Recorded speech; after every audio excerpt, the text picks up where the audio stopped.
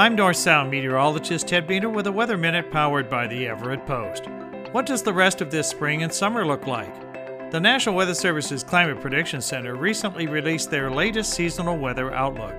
The outlooks provide odds on temperature and precipitation trends of above, below, and near average, much like taking 100 poker chips and stacking them into those three categories. For the rest of this spring, April through June, the outlook has increased odds of warmer than average temperatures. For precipitation, the odds are tipped toward lower than average.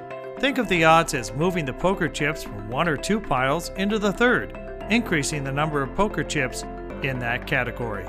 For this summer, the odds are really stacked in favor of warmer than average temperatures, while precipitation shows no real trend, or about the same number of poker chips in the above, below, and near average stacks. In summary, the spring and summer outlook favors warmer than average temperatures and drier conditions this spring, with no trend for precipitation this summer. Just keep in mind, summer is our driest time of the year. This has been a Weather Minute. I'm North Sound meteorologist Ted Beener.